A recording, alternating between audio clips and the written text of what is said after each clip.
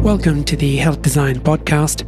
I am your host, Moyez Jiwa. My guest on the podcast today is a physician who feels that doctors should vote and encourage their patients to register as voters. Voting makes a difference because it changes policy. In this conversation, we explore the difficulties of being politically active as a registered doctor. My guest on the podcast today is Dr. Ankita Sagar. Ankita Sagar, you're very welcome to the show. I'm thrilled to be speaking with you today. And in this particular episode of the Health Design Podcast, we're going to pivot slightly because we've often talked about what we can do today in our practice in order to make a difference to patients. And your interest has been in how we can become more active, particularly in terms of voting and engaging as voters and engaging others in the voting process. So maybe we could start there. But before we get to that, tell us a little bit about yourself, your background, and then why the interest in politics. Thank you so much for having me. It is a pleasure to be here, and thank you for the opportunity. So I am an internist, a primary care doctor in New York, Long Island, New York, I should say. Living the dream. So very excited to practice medicine. And I also am the Director for Ambulatory Quality for the medicine service line at Northwell. And I cherish my other title, which is the Director for our Health Policy Curriculum for our house staff residents at our medical school and residency program. And my start in being involved in policy goes back probably till high school, college, when I first understood the right to vote and how important it is and what a magical power that really holds in people's hands to be able to choose who your leaders are. Most hard-bitten, cynical clinicians, in particular, older clinicians, would say it doesn't really make a difference because what goes around comes around. So yesterday's policies that are jettisoned today will be back the day after tomorrow when that other crowd are voted back in. How do you see that cycle? So as somebody who's a primary care doc, I believe in prevention. And to me, the primary prevention for bad policies for patients and our community is to be involved in making the policy.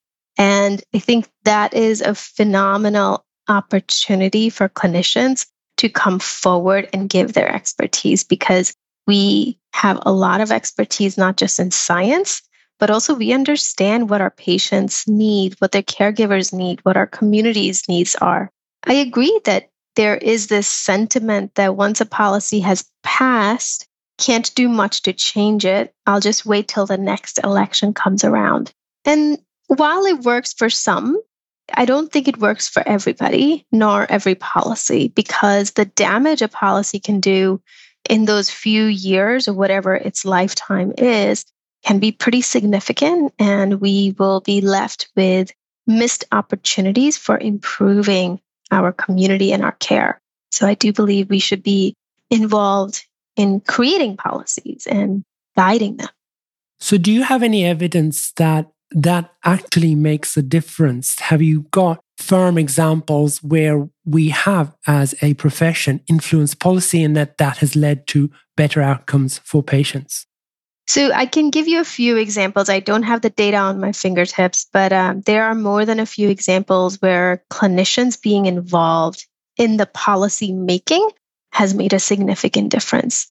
So to me, one of the things that comes to my mind is for New York State, the Family Medical Leave Act, which is called the FMLA, is a phenomenal feature in New York State that allows patients or their caregivers to have protected time to take care of the patient, to be present for their care or for short term. And that protected time can either be protected job opportunity or actually some partial paid time off. And I think this was a long time in the making for New York State because clinicians, especially internists, pediatricians, family medicine practitioners, we all felt that there needs to be a better safety net around the patients and you can't financially create a barricade to care. So I do think that the FMLA policy for New York State was heavily influenced by large efforts from professional organizations and societies such as American College of Physicians, your Family Practitioners Association, your Pediatricians Associations.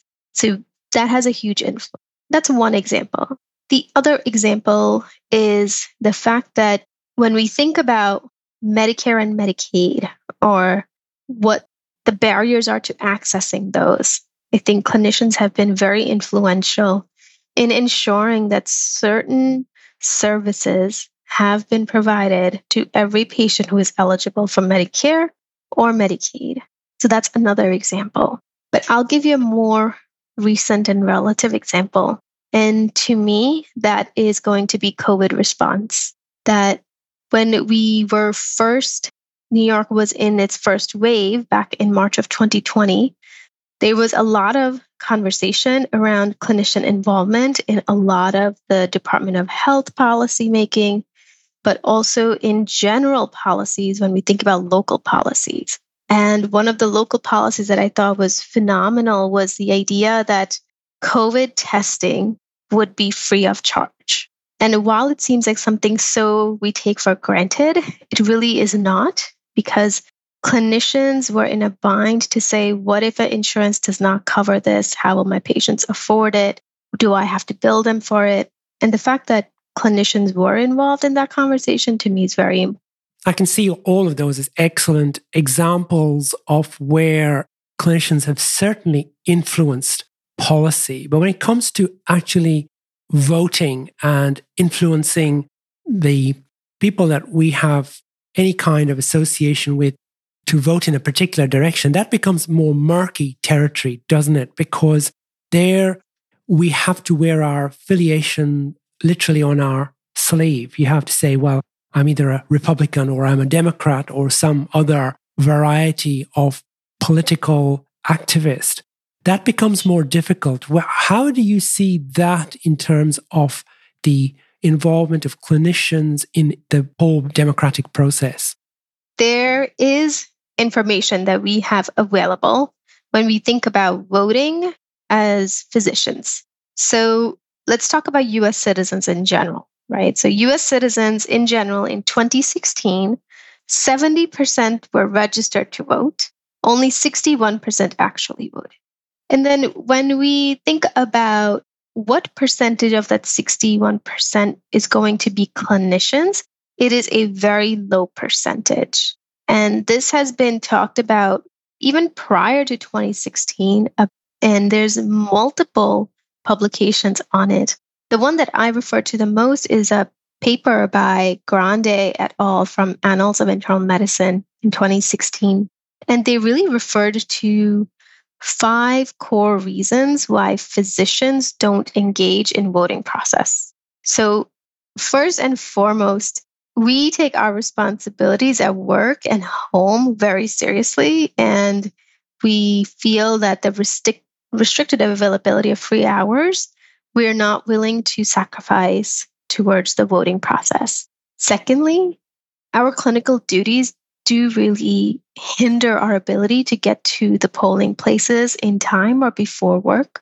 And I'm specifically thinking of our trainees, because they work long hours. They are in the hospital first thing in the morning. They leave after dark. So to expect them to reach a polling site on time is very difficult to conceptualize. Now, the other 3 reasons are more emotionally charged. So one is that physicians perceive a lack of power, that they will be able to change policy and that their electors will be able to change policy. The second one is that even a highly engaged physician will have to be very well versed in the politics and the policies in order to be able to elect the person that they want, which requires time, but also an emotional capacity. But to me, the most important aspect of a barrier for physician engagement in the voting process is lack of role modeling. in civic engagement. And the reason I think it's so important is because that is something we can fix. We can definitely come up with a plan to help role model and engage our peers, our trainees in how to involve yourself in civic engagement. But to me, that's going to be the one of my biggest window of opportunity to work with trainees as well as peers on making sure that they're taking their rights and encouraging others around them to take their rights seriously and empowering them to be involved. Yeah, thank you for that. The behavioral scientist in me, and I have some of that in my DNA almost, says that expecting people to change their behavior by exhortation doesn't really achieve much. What you've got to do is make it easier for them to vote. So, for example, in Australia, voting is mandatory. You don't have a choice. You have to vote or they come after you with a fine. And that means that we get a substantial number of clinicians voting. So from your perspective, does it not make sense to enact a policy such as that, which actually requires that to happen? And if it happens that way, they have to facilitate it. So the voting booth, as it were, as is here, would be on campus so that you don't have to even leave the building in order to vote. Does that not make a lot more sense? It makes perfect sense. And I think the 2020 elections, whether that's local, regional, state, federal, the reason that I firmly believe a higher vote turnout happened was because while we didn't have the policy that we're going to fine people and find them and make sure they get to the voting booths, for the first time, mail-in ballots was one of the most popular ways for patients at large and also clinicians to exercise their right to. The fact that so many states do not accept mail-in ballots in their initial counting is definitely a hindrance because, like you said, if you make it easy for people to do these things, they are more likely to do them. So I absolutely agree. I think we have to consider opportunities that we are missing on engagement. Absolutely. And you're right. It therefore means that people who are involved with patients, who see the challenges from the patient's perspective, are more likely to cast their ballot, more likely to cast their view of how they want the direction of healthcare to go. And of course, that would be terrifying for some politicians because this is counter to what they may be thinking themselves. I want to pivot a little bit now and talk about the influence that clinicians have on the general public in terms of how they might vote. And this is much more contentious because we don't wear a badge on our white coat that says, I am a blue voter or I am a red voter. We are geared not to express our political or religious views in the environment as per our Hippocratic oath. How do you think that plays out in reality? We had, for example, junior doctors for Bernie. I seem to remember there was groups that set up specifically for that. And presumably they were portraying those views in the clinical setting. What do you think about that? I think there is a fine line in us engaging our patients and peers to exercise their rights and to ensure that they are engaged in the process versus expressing our own personal political stance. Because there is a weight that a clinician has in that room with a patient, that the sanctity of the relationship needs to be maintained as apolitical. Now, a lot of times patients may start having conversations with clinicians, and when my patients do that, I tell them, I respect your views, but I want to make sure we have room to talk about all the things that concern you that we must address today. Because I agree with you, we have to maintain an environment that's welcoming and open for the patients and the clinicians to be able to talk with trust and without judgment. But I don't think there is any need to not encourage patients to just vote in general. And one of the efforts I'm thinking of is Vote ER, which was this absolutely phenomenal campaign that was started by Alistair Martin and team to engage patients who come to the ER to register to vote while they're in the ER. So they would have QR placards. I got a placard to put up in my office so that patients, while waiting in the reception area, could scan it, go to the website, and register to vote. And to me, that is reasonable because we are only encouraging them to engage in a process that ultimately influences their home, their health, their community. I can see how that might be important. My concern would be where we live in an online environment that you see particular individuals who happen to be doctors or nurses talking in political terms and still carrying their credentials as a physician or a nurse at the forefront of that conversation. Now, it's not happening, obviously, in the consulting room, but it is happening in an online platform where people are able to recognize that there is a status that they are carrying as a clinician. That's more problematic, isn't it? Because really, we know that you're 5 times more likely to be trusted when you are a card-carrying physician. What do you think about that? That's an interesting point that you bring up, that physicians are no longer, or just clinicians in general, are no longer in that consulting room. Our boundaries are now endless because patients can find us on social media. I think it's important and to consider what we are posting on social media, just the way that we consider patient information. We want to ensure that we can share the narrative without identifying characteristics. I think similarly, clinicians should feel free to address evidence-based medicine, address important policies without necessarily saying or offending a specific patient group. Because I do think that at some point, social media and professionalism is going to be a very large topic of many conversations. And it's something that, we should be actually making it part of our curriculum in medical schools and training programs, because there is a responsibility that we have. To that end, even when you go to a grocery store, right?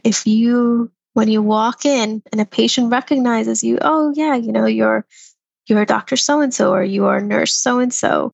While we may not feel that we are playing that role in the grocery store aisle, which is the cereal boxes, at the same time, we are in their eyes, in their perception, we are. And I think perception can influence reality for that patient very quickly. It does, you're right. And if you happen to be buying the wrong cereal, they'll connect that with you and say, well, you told me I wasn't to eat those kind of things, and here you are buying them. Yeah, we've all been there, I have to say. The concern I have is that we are very well placed to see the impact of inequity, of lack of access, of lack of opportunity, of lack of care and concern for people, because we see the results of that in our emergency room. We see that in our consulting rooms. And yet we are in many ways gagged by the fact that we have to be very careful not to disenfranchise people who may have a very different view, come from a very different part of town, and see the world in a very different way. We talk increasingly about a very divided community, no matter where we live, whether you live in the US or whether you live in Australia. It is very much there is the haves and have-nots. How do we negotiate that, given that we are a witness to what's going on, and yet we can't in many ways talk about it? I actually think you can talk about it. And I will fall back on a saying that's been brought to me from my family and generations. And the saying is that the truth should hurt, but the saying of it should not. And I firmly believe that, because clinicians have inherently been given a podium to be community leaders, whether we want to adapt that or not, whether we want to adopt it into our livelihood or not. That podium is available.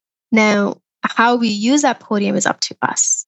And I do think that when we use it effectively by being very cognizant of the language that we're using, of being inclusive and being respectful, but okay to have disagreements in a respectful manner, I feel like that is better for the community than to agree with policies that do not serve our patients or our peers the way that it should. So I will say it is okay to voice yourself, but do it in a way that your chairman will support you. I wonder whether the other way to view it is to talk about ideas and not personalities. So we talk about the ideas that relate to the policy rather than the personality, who may be in some ways very objectionable as an individual. The difficulty that we face as a profession is that there are historic examples of where our profession, the medical profession, has fallen out of line with the way that it should behave. So I'm thinking in particular of the Second World War and what went on in certain parts of the world where doctors donned the uniforms of the very organizations that were doing nefarious things to their people. And they were doing it in a way that was acceptable socially because it was seen as socially acceptable to behave in a particular way, wear particular clothes, symbols, icons, whatever happens to be. Absolutely. I think that whenever I counsel anybody, whether that's a medical student or a peer, that it is okay to voice your opinion, I always tell them that you want to voice your opinion to support and be inclusive of things that you feel need to change. And while it is totally okay for you to send me a text message and say, I'm really upset about this, and voice it to me, you may have to curb the way that you express it openly to others. And I 100% agree with you that when clinicians are using the mantle or the podium that they are given to harm or to be unprofessional in any way, it is not acceptable because the podium and the mantle is meant to bring society together and to better our community, not to harm it. I guess the message would be that regardless of your political affiliation, absolutely regardless of any of that, you deserve healthcare like the person sitting next to you who may have the opposite view of things. And if we start to do that, we start to create the healing that is necessary in your part of the world, in our part of the world, across the globe, where we become increasingly siloed in our thinking to the point where people will not share with somebody from a particular background. I love that word you used in promoting healing, right? Because at the end of the day, that's what our profession goals for, right? That's what we aspire to do. And, it makes me wonder whether we can actually think of healing in a more holistic way, that we should be able to lead our communities to cross over these barriers and the silos that are existent. And I think that's also what a good leader would do. Any final thoughts about what is a really difficult topic? I think of all of the guests we've had on this show, you've picked the hardest topic to talk about. So I'm really delighted that you've done this, but I would like to give you the platform to say whatever you feel needs to be said. Thank you for the platform. So I will say a couple of things. One is, I am so glad that we are in this place in our profession now that we feel comfortable talking about this openly. And I think that needs to be acknowledged because 10 years ago, 20 years ago, this conversation would be very different. So I do think that this is progress. And while it may seem slow for some, it is progress nonetheless. So I do want to commend everybody who's worked very hard to get to this point. The second thing is really for our trainees. And whether it's a student, our house staff, our fellows, they probably have so much experience and phenomenal ideas that for them to be able to exercise their voice and use advocacy as a skill, the way they use a physical exam, lab analysis, EKG analysis. Advocacy is a skill, and we really owe it to them as faculty members and mentors and sponsors to help them build it. And I think that needs to be part of our leadership expectation and coaching to make sure that we are doing this right for the next generation coming behind us. And the third one is, I always leave with this is, if you firmly believe that there is something that needs to be righted or something that needs to be addressed, vote. Vote with your feet, vote with your voice, vote with your computer, whatever you have. Go out there and vote. Ankita Sagar, it's been an absolute honor speaking with you today. Thank you so much. You've given us a lot to think about. And for me, it is very much what you were suggesting. Talk about ideas, not personalities, because we can be the change we want to see in the world. Thank you. Thank you. Pleasure's all mine. The Health Design Podcast, sponsored by the Patient and Physician Advocacy Alliance. Visit us at thejournalofhealthdesign.com.